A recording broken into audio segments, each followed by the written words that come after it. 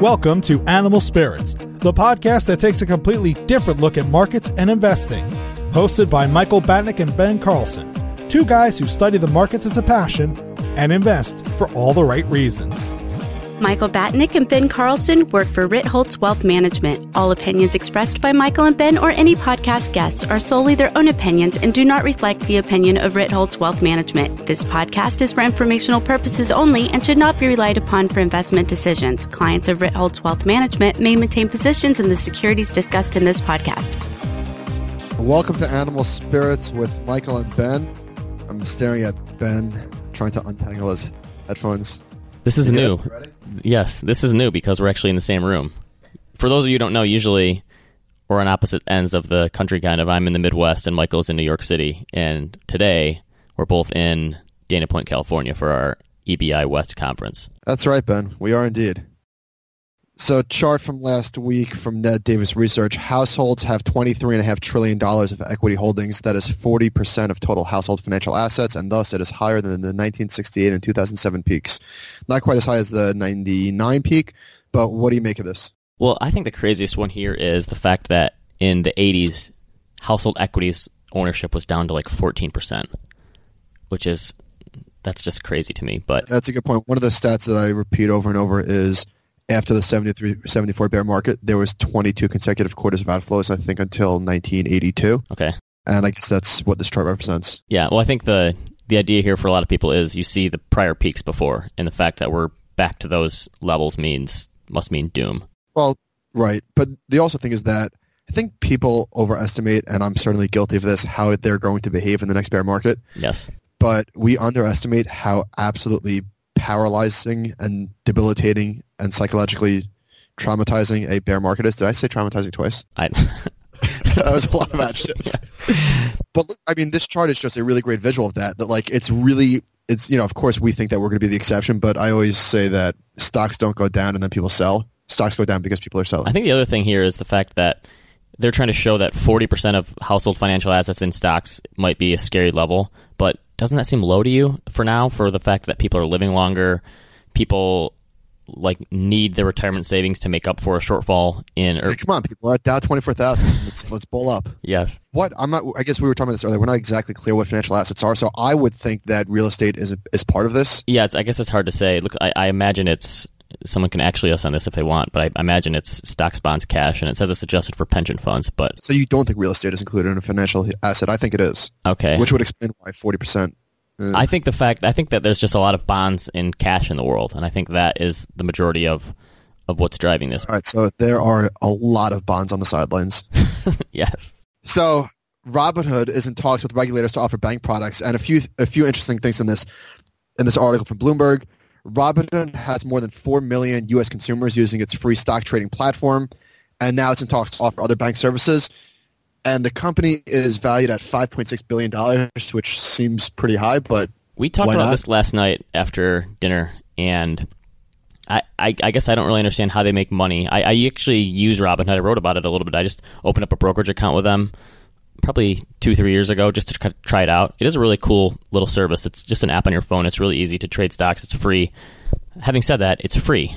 And obviously what they're trying to do here is build up a ton of users and then charge them more later, I think. And I know that they do charge some people for leverage. They actually have instead of charging a percentage, they charge a flat fee to borrow money. Do they do advertising? I doubt it, but they have a huge valuation. I think the idea here is that people are hoping they'll become the banking service for millennials. And I guess that's probably why it has such a lofty valuation. And I could see that. Yeah, I'm sort of bullish on this company. I mean, admittedly, I don't know very much about it, but I like the idea because I think that a lot of younger people have no loyalty to Bank of America and Wells Fargo. As a matter of fact, they probably prefer not to bank with them. So if they can have Robinhood or just, I guess this is just like where corporations are going. And they started trading crypto on here. I'm sure they're going to just offer a ton of stuff down the line. I don't know how you do a lot of that just in an app-based world, but I suppose that's how a lot of young people are used to doing things these days. Yeah, so maybe I guess I'm agnostic on evaluation because I don't know, but I'm bullish on the idea of this type of company. Correct. I think too. I think it's an interesting idea, but I wouldn't be, I guess, surprised either way if that valuation continues to climb or it just gets slaughtered. So one article that I saw this week, I think this one was from Rick and Thaler over at Morningstar, talking about collective investment trust, the invisible giant. And I have to admit, I've never heard of a collective investment trust. Have you? I've heard of it. I thought it was kind of something from a bygone era, but it's huge still. And I think the idea, I looked it up a little bit, the idea behind it is if you pool a bunch of assets together from, say, a large company who has retirement funds, then by having more money in there, you can negotiate lower fees. And they pool these together. It's almost like a separately managed account, I guess, unless someone tells me differently, that they pool together and they can put it in something like an index fund structure. And there's different, so they can pay less based on how much assets are in the plan. So they have some buying power. And he was saying that by the end of this year, it's going to be $3 trillion in these, which for comparison's sake, U.S. ETFs are like $3.5 trillion. So these things are enormous. Yeah. Which I think is one of the reasons that the whole index ETF thing hasn't completely overwhelmed the market. I think people forget retirement assets in a lot of ways and how just how entrenched they are. Like, there's really not ETF options in a lot of 401ks. That's just not an easy thing to do. So I think the reason that mutual funds are still probably going to do fine is because they're so entrenched in those types of plans where people are just constantly putting money in. Yeah, and it's going to take a generation, maybe more, for that to shift. And I mean, obviously, mutual funds are not going away. And I think that's one of the reasons that something like this is probably so big, because it's just something people are constantly putting money into. So there's a good story in the New York Times a few weeks ago about dealing with an inconsistent income. And this is kind of an interesting topic from a personal finance perspective.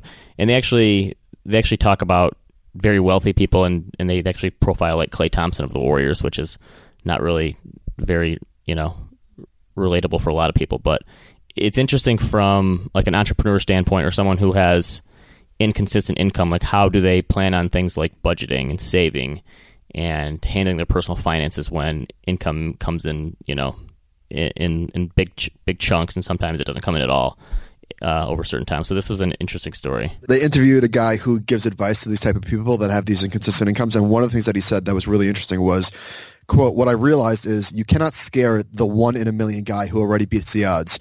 You can't give them the stats about athletes going broke because they say that's not going to be me. Everyone already told them they weren't going to make it."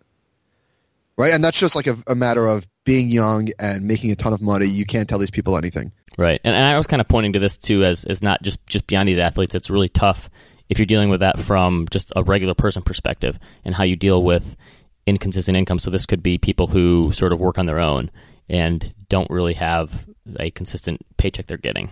So how do you plan for that, and how do you deal with inconsistent income? And I guess it's kind of like people who receive bonuses or just extra income. How do you plan for something like that in your own finances and not just blow it all when it comes in? Yeah, it is interesting. People feel differently about different sources of money. Like a bonus is sort of like house money, and You're just more likely to spend it. One of the golfers said that he is concentrating on saving and having enough insurance and being prepared for the financial demands of being a father. Quote, "If you're short of money, it puts a lot of extra pressure on your game." And I thought that was really applicable to people that trade for a living. Oh, yeah, that's a good point. Right? Like, it screws with you mentally. Yes, which can then impact your trading ability, and then, there's so much pressure on you. Yeah, that's got to be a tough leap to make, where you finally reach that point where you say, I'm going to trade for a living, and this is going to be how I make money. Like, that's just an added element in there of the emotions, which is kind of like... I thought that I was going to do that. Right. I was like, if I could just make 130% a year, that'll be fine. Right. And how long were you just trading, right? For a year or two, right? I think about 2 years, yeah. Right, and that was kind of your job. Right. Yeah. And I mean, that's what it probably makes you push things a little more too, right? And make more trades or try to improve your performance by doing something. Yeah, and imagine you have to feed a family. Yes. Yeah, that's tough. So there was another one in New York Times the past week, and they did a survey for us, and it's kind of interesting. Speaking of the sort of entrepreneurial lifestyle, they said a new survey of people who have built significant wealth on their own found that money has actually brought them a lot of happiness. And what they find is that people who kind of create the money themselves and start a business can be more content with that money than otherwise. So it's actually is a form of happiness for them, creating a lot of wealth on their own instead of just inheriting it or building it, or getting lucky, I guess. And yeah, there's a huge bridge between wealthy people that did it on their own versus like next generation that grew up with it. Yes, which it's interesting from our business perspective, because there are definitely a lot of people who are coming into the financial advice giving industry, and they've spent their entire lives building a business, and then they're selling out of it or handing it off to the next generation and getting this huge chunk of money. And for them, it's kind of difficult to let go of that control, because their whole life it's been built up to this moment, and they've done this business, and then they have to turn the keys over to someone else to make the financial decisions in their life, which is not always an easy thing. Yeah. All right, here's a statistic that gets thrown around every day. 10,000 baby boomers are turning 65 every day. Which means then the next step in the fact is that 10,000 baby boomers are going to be retiring every day for the next, I think that's 18 years or something? Can that even be? It sounds like such a ridiculous number. You were trying to call this one out. I can't do the math in my head, but so there's close to 80 million baby boomers. All right. Hold on a sec. We're going to cut in with a little bit of... So this is from an article from investors.com, and they gave this stat because it's for this new ETF. And so this is from Investor Business Daily. And this new ETF said it aims to provide a steady 7% a year payout to retirees. And that's kind of where the stat came from. And the meaning behind it is a lot of retirees are going to have a hard time figuring out how to withdraw money, and then this ETF is going to provide a steady return stream to these people so they have their spending taken care of. All right, breaking. I can't do the math, but somebody check this. 10,000 turning 65 every day? Yes. All right. Well, this gets back to a conversation that it's had all the time, where I think that one of the many reasons why people are less concerned with beating the market is like when you're 42 years old, you probably view investing a lot differently than when you're 65. At 42, maybe beating the market appeals to a lot of people. And then once you have done everything that you needed to do and you saved money, you're much less concerned with still beating the market, and you're much more concerned with spending and taxes and everything, like the real things, which is basically, am I going to be okay? But what do you think about the idea behind, so it says this ETF, it's called Strategy Shares NASDAQ 7 Handle Index ETF, which is kind of weird. It rolls right off the tongue. Yeah, it's kind of a bizarre name, but it says this ETF says it's the first designed to pay investors a consistent monthly distribution. That distribution should equal 7% of the fund's net asset value at the end of the year. So, and it's basically going to take like a 50-50 approach to stocks and bonds, and I think with a little bit of leverage, use a little bit of leverage to make it a little more doable in terms of getting to that 7%. And by the way, I think people hear leverage and they're like, oh, this won't end well. But leverage can be used responsibly. Correct. So I don't know exactly how they're doing it, but I'm just saying, like, leverage in and of itself is not always like a death knell. So it's kind of like a risk parity. Like, it actually says the allocations are at 70% to bonds, 30% to stocks. So obviously the leverage will be coming on the fixed income side to get that interest rate higher. And then the underlying is, so it says the NASDAQ 7 Handle Index is composed of the Dorsey Wright Explore portfolio and the Core portfolio. And I'm not sure exactly what that is. But a quote from the article is, the distribution is not a dividend. It's a consistent payout that investors can rely on. All or part of the distribution may consist of a return of capital. So that means if dividends, fixed income, and capital gains don't pay the fund distribution, it may be funded by the capital investors pay in. So if I had to guess, I don't think this is going to be a big hit, but I don't think it's a terrible idea if you have to sort of trick investors into returning their own capital. Like, I think that's one of the reasons why annuities, even if they're not the greatest products on earth, people... It's really powerful psychologically. The funny thing is, you wonder how many people will get that 7% and then just reinvest it. Like, getting back to the point of letting go of control, like how many investors are actually going to use that as spending, or if they're just going to just continue to invest it in their funds and not even use it for the way it's supposed to. I also think that, just generally speaking, when people see a new idea, the knee-jerk reaction is like, it sounds really smart to shit on everything.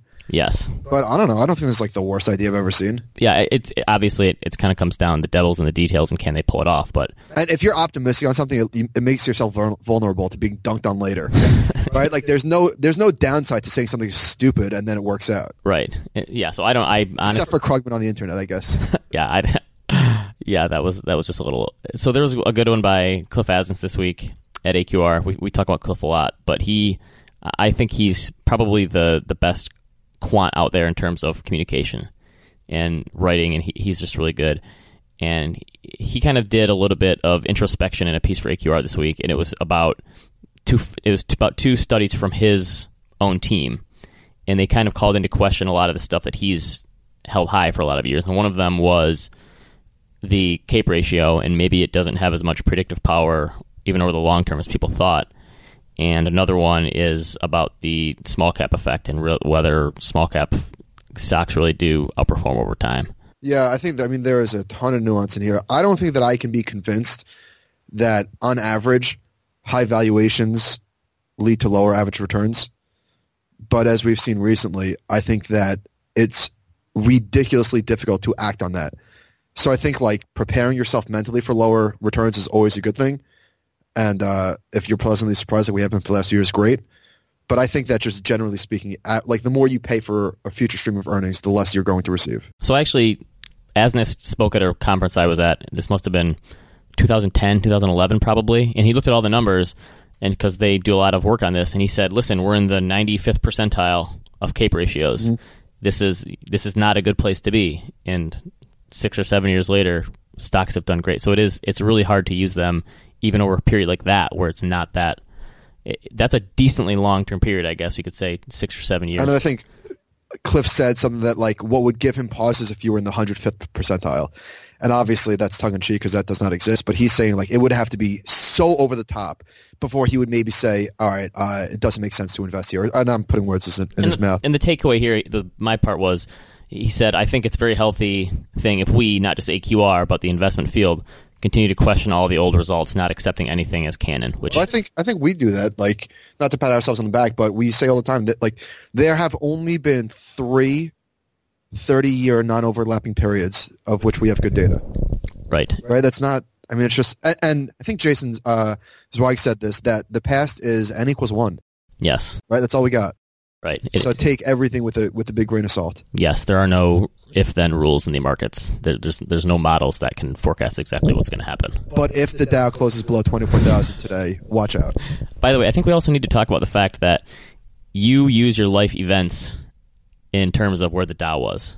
So last night at dinner, you said that your son was born at Dow 19,000. Dow 19,000. I made that up. It's just a joke. I don't really know where the Dow was when he was born. But we had a really good idea. But I do know where Amazon was. Yes. Instead of Michael measuring his son's height on the wall in his house, he's going to measure it by Dow points. If the Dow is not above 40,000 by the time he's 10 years old, I will consider myself a failure as a parent. That's pretty true. All right, so Jack Vogel wrote a similar post to Cliff, just talking about trusting the process with reference to Sam Hinkie and what he did with the 76ers. And it's really great. We won't really get into all the details, but we'll link to it in the show notes. But one of the things that Jack showed that surprised me was that value has a much higher standard deviation than momentum strategies. Did you know that? I did. I would have assumed momentum would, because especially when there's a turn, momentum stocks, like the volatility just kind of kills you. So no, I had not seen this. So he showed the S&P 500 and then the value stocks and high momentum, and value by a large amount. It's like, what, 30% higher maybe? Then side note, let me just jump in here for a sec.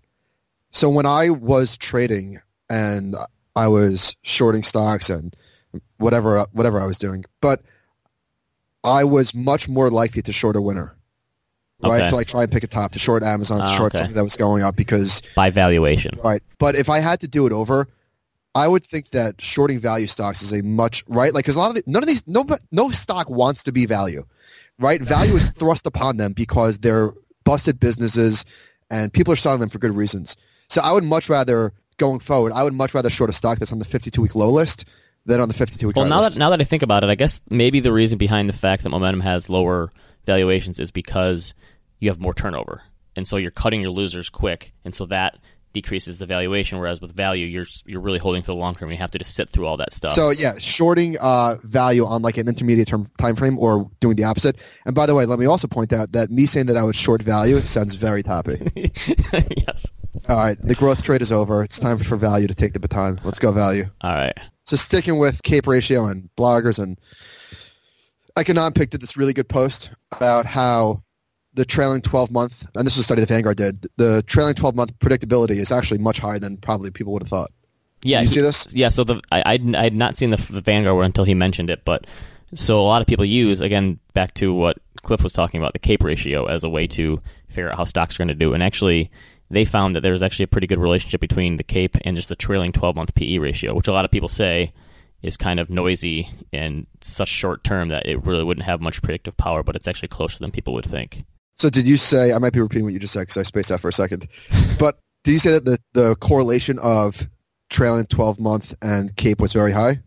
More or less. Okay, yeah, and then it dropped off after the great financial recession and really after the dot-com bubble, I suppose, and it hasn't held up since. And he's got a chart in here that shows the CAPE ratio versus the trailing 12-month PE ratio, and they're pretty close over time, actually. There was a huge spike in early 2009 because there was basically no earnings in the S&P 500 after all the bank write-downs and such. So that kind of, if you would have looked at the trailing 12-month PE ratio, it would have been like 150 or something, and anyone would have said, you would have probably said, let's short the market on valuation. Oh, absolutely. But it didn't make sense, and it immediately, a few months later, dropped back down and came back down to earth. But I probably would have been shorting on double dip years. Yeah, that's true. So yeah, it's, again, there's no easy model or way to put this, but this is an interesting piece for investing nerds who want to kind of go through these different valuation models. Yeah. Cool. So Estimize in the news. So Lee Drogan created this company called Estimize. He was actually at our EBI East conference in New York last year. He's a really sharp guy, and it's kind of interesting. He actually said he built the idea from Estimize around Philip Tetlock's work, who, if you haven't read that book, Super Forecasters, he's done probably more work than anyone over the past 20 or 30 years on the forecasting ability of experts. That was a memorable book for me. Some of his books, he's written 3 or 4 books, and they're all really good. And his whole thing is just the fact that experts it's basically a coin flip between the people who are experts on geopolitics, economics, the markets. They're not very good at predicting the future. And what Lee decided to do with Estimize is get as many contributors as he can for investors and asset managers, and they try to do like earnings releases. And they put different weights on the people who make these guesses. And if someone does well over time, they're weighted more highly in the model. And it's actually been shown, what does it say? The estimates are 15% more accurate than consensus measures, than just taking what everyone else says as a whole through Estimize. Yeah, it's a killer idea, and it seems to be working out really well for the company and for people that are using the product. And it's kind of gets back to I think a few weeks ago you mentioned taking the average, right, of the different people in the class when Greenblatt was trying to explain how the market works. If you just take a single estimate from one person, it doesn't really help you that much. But if you take the collective whole, and what he's done is take that whole, but then try to weight it in a different way for people who have actually shown an ability to know what's going on in these stocks. Yep, and sticking with wisdom of the crowd. So Drew Dixon, who is on Twitter at Albert Bridge Capital, I believe, wrote something that was sort of similar to this. He wrote, how many buy-side and sell-side analysts need to do the work before information is being assimilated by the consensus marginal investor? Upton Sinclair once wrote, it is difficult to get a man to understand something when his salary depends upon his not understanding it. And it is true, most investors and analysts don't want to hear the following, but it is at least possible that it doesn't take many investors at all or much capital to fully assimilate information into a stock price. The whole sell-side analyst world was pretty bizarre to me. That's what I had my first taste of the investing world there. And I interned when I was a senior in college at a sell-side analyst shop. And this is the kind of place where each analyst has 1 or 2 industries they cover, and they know everything there is to know about these individual companies. They meet with company management. They're constantly on the road. They're going to conferences. And then all of their buy and sell signals are horrible. They know everything you could ever want to know about a company. So it ends up being the fact that they don't want to put a sell on one of these companies because that's where they're getting all their good information from. And so the signals aren't really that helpful, but the information might be, because they actually do have the ear of some of these corporate management, even though the information has to be disseminated to everyone these days. But it's what I always found is that when you get in such a small niche like that they have no idea. There's nothing to compare it to. So there's no relative way to look at the world. So they're just looking at this one space, and they're not thinking about the rest of the world. And so I think a lot of times they have blinders on when they're thinking of these companies and industries. What's the point? Wait, was there a point there? No, the point is that I think you can almost get too specialized with these things sometimes, in terms of he's saying there's so many of them that they almost end up becoming not that helpful. Well, I took it as people are worried about price discovery and stuff, but he's saying that I think that it doesn't really take that many buyers and sellers to set relatively accurate prices. Right. And so I think that the fears about price discovery are so overblown. Like Amazon, for instance, trades on average 4.7 million shares every single day. How wrong? I mean, obviously, we could look back in 12 months, 24 months from now and say that the price today was wrong. But in real time, it's really hard. And think about like the real estate market. And maybe this is a bad example, but how many buyers and sellers does it take to come to an agreement on real estate? And how many comps are in the neighborhood? I don't know, 30 houses? If that, yeah. And none of them are the same. It is kind of... And if you read some of the historical books in the market that we read, you read about in the 20s and 30s how there was 10 million shares being traded a day or something. And I mean, it's constantly gone up over time. And that's always the funny one to me is that people say, like, this rally doesn't count because it's on low volume. Like, what does it matter how many trades there are in a certain day versus the market, the direction of the market? Why should that matter? So Toby Carlisle shared a really interesting tweet, an article, and here is a quote. So this is talking about medicine. Placebo effects rode on the coattails of a more important issue, regression to the mean, and that is, most sick people get better eventually. This is true both for diseases like colds that naturally go away and for diseases like depression that come in episodes which remit for a few months or years until the next relapse. People go to the doctor during times of extreme crisis when they're most sick. So no matter what happens, most of them will probably get better pretty quickly. This was a stunning sort of revelation, I thought. Well, yeah, the idea is it's not necessarily that the placebo effect works. It's the fact that most people get better, right? Yeah. But do you think that there is a mental component there at all? That when you give someone medicine, that if it changes you don't think that? Yeah, maybe. I have no idea. I'm not a lawyer, but that's a joke. Hey-o. I just thought that this was really interesting. That the placebo is nothing. The placebo's effect is nothing more than the regression to the mean. This is like such a sort of like, well, of course it is, right? Right. There's so many examples like this where that was the kind of thing that Kahneman figured out with the fighter pilots, right? Yes, exactly. It was just that the ones who did really well on one day, they'd come back down to earth the next, and it wasn't. Yeah, it had nothing to do with how aggressively the instructor was chastising them, right, for their failures. It was just they came back down to the average. Yeah, or conversely went back up to it. Yes. So let's move on to something more important. Yes. How about this survey? Yes, we had another survey. We can include this one in the show notes, and this was from S&P? State Street. Okay, and they wanted to know the top concerns of investors, and the top one is geopolitical international trade tensions. I feel like this could also just be like jitters. Yeah, right. But the funny thing is that the investors' top concern, the second one, is the end of the U.S. equity bull market. So, of course, one of their top concerns is losing money. Or this might be the paradox of choice, because there's a lot of things in here that are overlapping. Yeah. It's so... Like, listen to these different categories that are all sort of similar. A yield curve inversion, an increase in inflation, the bursting of the bond bubble. The funny thing to me is that the one at the very bottom is spread widening and an increase in issuer defaults. Okay, so we could just bucket all this into Fed manipulation. Yes, but how many investors do you really think understand what spread widening means? Well, this one that chose it. He's quite worried.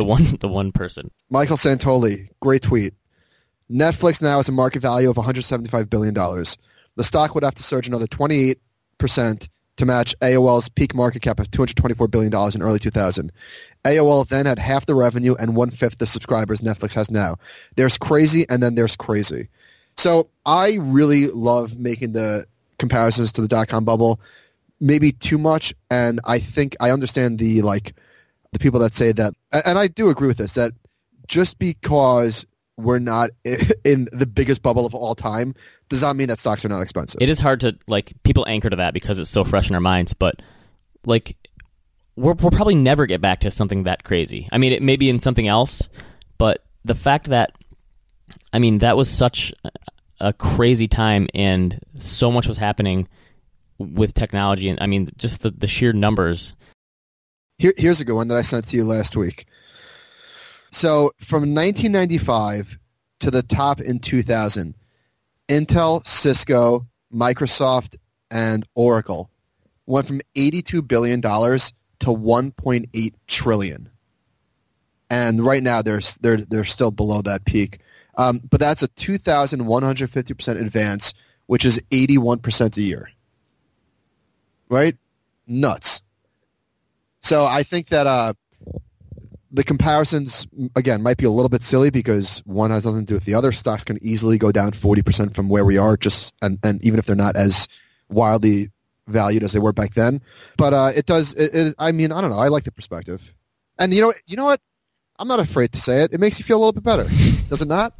That we're not to 99 levels yet. I take comfort in it. That's what you're hanging your hat on. Assuming. But the thing is, like, I agree. Like, just because we're not there doesn't mean the markets can't get hit. But it also means, like, when they do get hit, that doesn't mean there's gonna be a bunch of zeros or 90% crashes like there was back then. So there was higher highs back then and lower lows than we'll probably see when we get the shakeout this time. A Gallup poll showed. It says, "How likely is it that you will ever be rich?" And it's sort of what you would expect in the age cohorts, 18 to 29, 30 to 49, 50 to 64, 65 plus. It decreases dramatically. So 52% of 18 to 29-year-olds think they're going to be rich. And it was total number of adults was like a third, too. Think they're going to be rich, which is... this doesn't seem to make sense, but it's... Yeah, the funny thing is that 10% of people that 65 plus think they're going to be rich. Like, don't you think those are people that are already rich? Probably. Like, when you get to that age, hope springs eternal. Are you really holding out hope? Wasn't it Colonel Sanders? He started KFC at like age 60 or something. Did he? It was pretty late. Bogle started the index fund at 49, I believe. Was he? Yeah. Okay. Did you read my book? Hello. Right to Ben. So Ponzi schemes, they will never, ever not be around, unfortunately. And this one is particularly disgusting. I guess they all are. So I went to the SEC complaint, and Picaretto met with an investor from Austin, Texas in February 2015. Because the investor suffered from dementia and was nearly 80 years old at the time, his daughter attended the meeting as well. Picaretto convinced the elderly investor to put $250,000 in percipients, describing it as a real estate investment. And you know what happens next. The money was never invested into anything. And, man, there are just scumbags all over the place. Imagine sitting across from an 80-year-old with his 25-year-old daughter in the room, and or not 25-year-old, however old his daughter, it doesn't matter. Just what? I know. It's the thing is, people who make these types of promises, and you feel bad because a lot of times I think it's not just that people latch onto stories and promises. It's the fact that people just don't understand how this stuff works. Like, if it sounds too good to be true, it probably is. Like, a lot of people just don't get that. And the first good salesperson they find that sounds remotely smart, they hand their money over to them, which is, yeah, there will always be a place for hucksters and charlatans in this world because people, and especially with money, it just seems easy to prey on people's. And people want to be lied to. Yes. So there was an article in the Wall Street Journal this week from Chuck Jaffe about personalized index funds, and I actually heard about this too on a recent podcast with Meb Faber and Matt Hogan, who was the guy who's from Inside ETFs, and they were kind of talking about what comes after ETFs. Like, ETFs aren't the final frontier. There's obviously going to be what? Sorry. So Phil tweeted a picture last night. It said, "Dinner last night did not suck," and then some guy goes, "Looks like it did for the dude at the far end of the table on the right." Is that me? That's you. Oh, I was having a tough time. They caught you in a candid moment. So we had dinner in Laguna Beach last night, and it's probably one of the most beautiful places on earth. And yeah, I don't know. Looked like I was in an introspective moment, but you were taking it all in. All right, sorry. Personalized index funds. Where was I? Yeah. See, this is what happens when we do a podcast in the same room. You're all over the place. Yeah, I gotta rein you in. So they talk about personalized index funds and the fact that that's like the next thing that's going to come for investors, and it'll be easier than ever to just go through and create your own rules.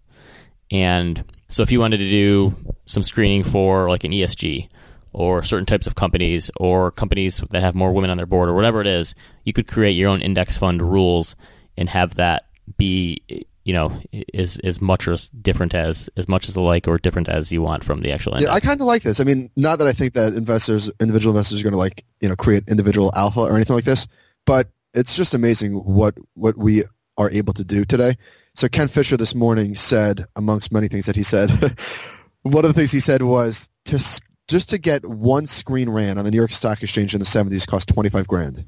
Yeah, which is bonkers. And now you could do that on Y-charts so easy. Or probably any piece of software. I think Motif was the one who first kind of started this, right? Where you could create your own basket of stocks. Yeah. And I guess it does make sense. I think it's kind of cool that you will be able to do this someday, and I don't see why it won't happen because it's so much easier to trade fractional shares and it might lead to a little bit more complexity, but I wonder what's going to happen or how often people will be able to pull these levers and make changes, because anytime you change from the index, you're obviously going to have some tracking error, and people are going to see, well, wait, I probably shouldn't have done this. I'm going to go back and change it and see what happens. I don't know if the negative reinforcement actually helps people. I think a lot of people just the light bulb never comes on. Yeah, so I mean, the paradox of choice thing comes into play where if there's so many different choices they can make and changes that they'll be constantly tinkering and pulling levers when something doesn't work out in their favor, that it could. But I think the fact that it's going to be available, I think, is probably.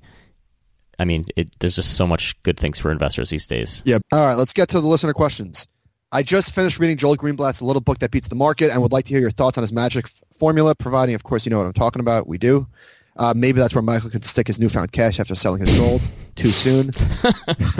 I forget what the exact formula is, but it's its value. It's sort of similar to what. Well, it's more or less high quality with high ROIC, high return on invested capital, and low. I think he uses like the price to EBITDA or one of those sort of private equity like value strategies. So I have no doubt that this is an adequate way to invest for the next 40 years. I think that it's just like any other strategy. It's probably not practical that you're going to stick with it, which is why we advocate for diversifying not just across asset classes, but across strategies as well, because whatever you're doing, even the most dyed-in-the-wool value investors are probably feeling the pain right now. And this I love this book, by the way. I think he provides one of the better explanations of like how businesses work. In that book. He's like Buffett in the sense that he thinks about really businesses, not the stock price. But he actually wrote about this or talked about this before, and he said he created this screen from The Little Book That Beats the Market. It finds the highest ROIC companies, it finds the lowest valued companies, and I think you're supposed to turn them over once a year. And you pick the bottom 25, whatever you want. And he had people asking him after a few years, like, hey, that's great, you created this screen, just do it for me. Because I don't want to buy these myself, and I can pick through the list. And what happens, and they actually found that the people that just took the bottom 25, instead of going through the whole list of 50 and picking their own out, did better than the ones who like went through and tried to pick and choose. And I think even he said he tried to pick and choose, and I think there was a biotech company or something like that where he thought it was a value trap and it went out to have enormous returns, or maybe I'm getting that opposite. Right. So if you're going to do something that's a screen or quantitative one, you got to stick to the screen. It's better to just not overthink it and try to tinker with it. It's just stick with it. But again, I just don't think that it's practical. Like Jim O'Shaughnessy tweeted recently that you can, or he actually was talking to George Perks, said you can scream the secret sauce from the top of the buildings and nobody will listen to you. Right. Or they won't be able to stick with it, or something else will come along. Yeah, you could give it away. It just doesn't matter. Behavior. So maybe someone can create their own personalized index fund using the magic formula. Yeah. How's that sound? Okay, one more question. My fascination and career close to the debt capital markets always makes me wonder why debt isn't talked about more in personal investing. Specifically, I intuitively feel like it makes sense to have high levels of leverage in the accumulation phase of one's investing life and then declining leverage levels over time. So this person wants to know if we think it makes sense to lever up your investments as a young person. Well, finishing the question, he said, I found this book about this recently and read it. Basically, it advocates for buying leaps on the S&P 500 or using max leverage in a low-cost brokerage account, like Interactive Brokers early on in one's investing cycle. Not the worst idea I've ever heard. Again, it comes back to, can you actually stick with it and hold, and how much leverage do you use, and could you survive the occasional margin call when markets get destroyed? Right, I guess this all comes back to there are a million ways to skin the cat, and there's a lot of really reasonable ideas that we just can't execute on because we lack discipline. And I mean, there are pieces from academics that say they try to make this point of young people should be able to take on more risk and lever up a little bit because they have such a long time horizon. I guess it depends on the person in a lot of ways, but that's tough to do. And one of the tweets that I saw this week that was really great is from Quanshin1. Soc Gen Global Alpha Index highlights. 1. Proprietary blend of trend, valuation, and premium harvesting alpha. 2. Covers every global asset class, equity, vol, FX, commodities, rates, credit. 3. Strategy backtest showing a 15% plus CAGR. And then, since launch, the product had an actual CAGR of negative 1%.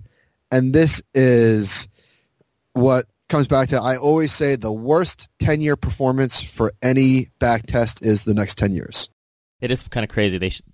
We'll include a picture of this in the show notes, but they show the line where it stopped, and it just looks like the most beautiful equity curve leading up to it, and then nothing.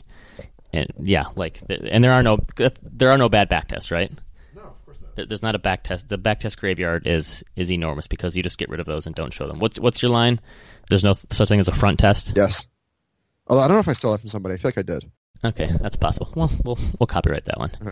All right, all right. Now, so we're at the EBI West Conference in Dana Point, like we said. I think we'll take next week to share some thoughts because we're about halfway through the conference now, and talk about some of our favorite speakers. Ken Fisher was character, I would say, more than I thought. Very unconstrained. We'll talk about him next week and all the other panels and what we've been doing out here. And we're going to tape our own live Animal Spirits this afternoon. We're still kind of trying to decide whether we want to put it out there as a podcast or not. Let us know what you think about that. This is going to be very visual, so we're not sure. But that's something we're still playing around with. So, all right, what do you got for recommendations this week? Somebody recommended to me the Scarlet Women of Wall Street, which is what the Erie Railroad used to be referred to. And I'm not sure if I would recommend it. It's heavy, dense market history. But for people that are interested in that sort of thing, it talked about the history of Jay Gould and Jim Fisk and Daniel Drew and Cornelius Vanderbilt. And I didn't really know much about them. So I certainly got a lot out of it, but it wasn't the easiest read. Okay. There was a really good article from Rusty Gwynn, I believe is his name, talking about mental toughness in the financial markets. I thought that was really, really good. I watched the Bill Simmons thing on HBO. Oh, for the NBA Finals? Yeah, I think it was called Courtside or something like that. Was it any good? If you like basketball, yeah. So one of my favorite parts was when he spoke to Mike Breen, talking about that shot that Durant made I think it was in the third quarter, that crazy shot that he had done in the exact same spot in Game 3. And Bill Simmons said, what was the call? And Mike Breen sort of couldn't remember. And it was really cool just to get a behind-the-scenes look and him talking to Durant after the game. I can't get enough of that stuff. And then lastly, Malcolm Gladwell had a podcast talking about immigration, and all of that was brand new to me. Basically how a lot of the immigration is circular, that they would, particularly to Mexico, that they would come here and then they would return home, and putting up borders has actually locked them in. It's made them be unable to leave. And if there were no border controls, and I'm not advocating one way or the other, but he was just saying that there would be a third less Mexicans in the United States, and they're basically trapped here. That was interesting, how before people would go or come over to do work or sell something and go back, and now there's not as much free flow. So yeah, that was kind of interesting. So I got this week Derek Thompson's Crazy Genius podcast I mentioned before, but he had one called Why Haven't We Found Aliens? That sort of blew my mind. Did you listen to this one yet? I did, and I don't know. I didn't love it. No? Okay. See, that kind of stuff just gets into my head, and I can't stop thinking about it. And so the idea is, if there really is intelligent life form out there, maybe we'll never find them, or they'll never find us, because if you approach a certain point of technological progress, you end up uploading your brain into software. It's weird. It's worth a listen. So I actually listened to you on one of these recommendations, and on the flight to California, I started reading Rocket Men, about 2/3 of the way through, by Robert Kurson, and I think you called this one pretty good. This is probably one of the best books I've read in a number of years, and it's about the Apollo 8 mission that was the first astronauts to ever go around the moon. No one had ever encircled the moon, and it was so everyone remembers Neil Armstrong stepping on the moon, but these guys, the 3 astronauts who did this, Neil Armstrong and the other guys who landed on the moon, were their backups. So these guys had to be some of the biggest badasses in American history, right? They were ultra smart. They were like the top of their class and everything.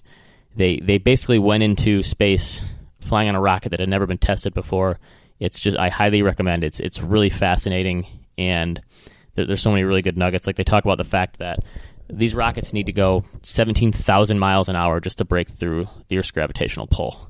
And a lot of the math behind it is they have to have the correct angle to sort of slingshot and rocket around the Earth and the moon that pushes their path. It's really fascinating to me how they figure this stuff out. Yeah, I think I said that after I read it, that was going to be the book of the year. I think I'm sticking with it. I mean, Bad Blood was amazing, but Rocket Man, there's no but. Rocket Man was amazing. Absolutely recommend. And my only other one for TV is I started watching the show Trust on FX. It was on a few months ago, but I DVR'd them all, and it's about the J. Paul Getty family, who he was one of the... I think at one point he was the richest person in the world, and it's kind of a crazy, eccentric billionaire family, and his grandson gets kidnapped, and it's just the whole story about that, and so it's based on true events. This guy, J. Paul Getty, You like it? It started out really good and it slowed down, and now it's picking up again. I'm halfway through, and I'm enjoying it so far. He's got a great quote. My formula for success is rise early, work late, and strike oil. He was, the way they make him out to, he was a really bizarre, eccentric dude, but it's pretty interesting. So, all right, I think that's all we have. We will try to share some thoughts on the conference from California next week. Send us an email, animalspiritspod@gmail.com, and thank you for listening.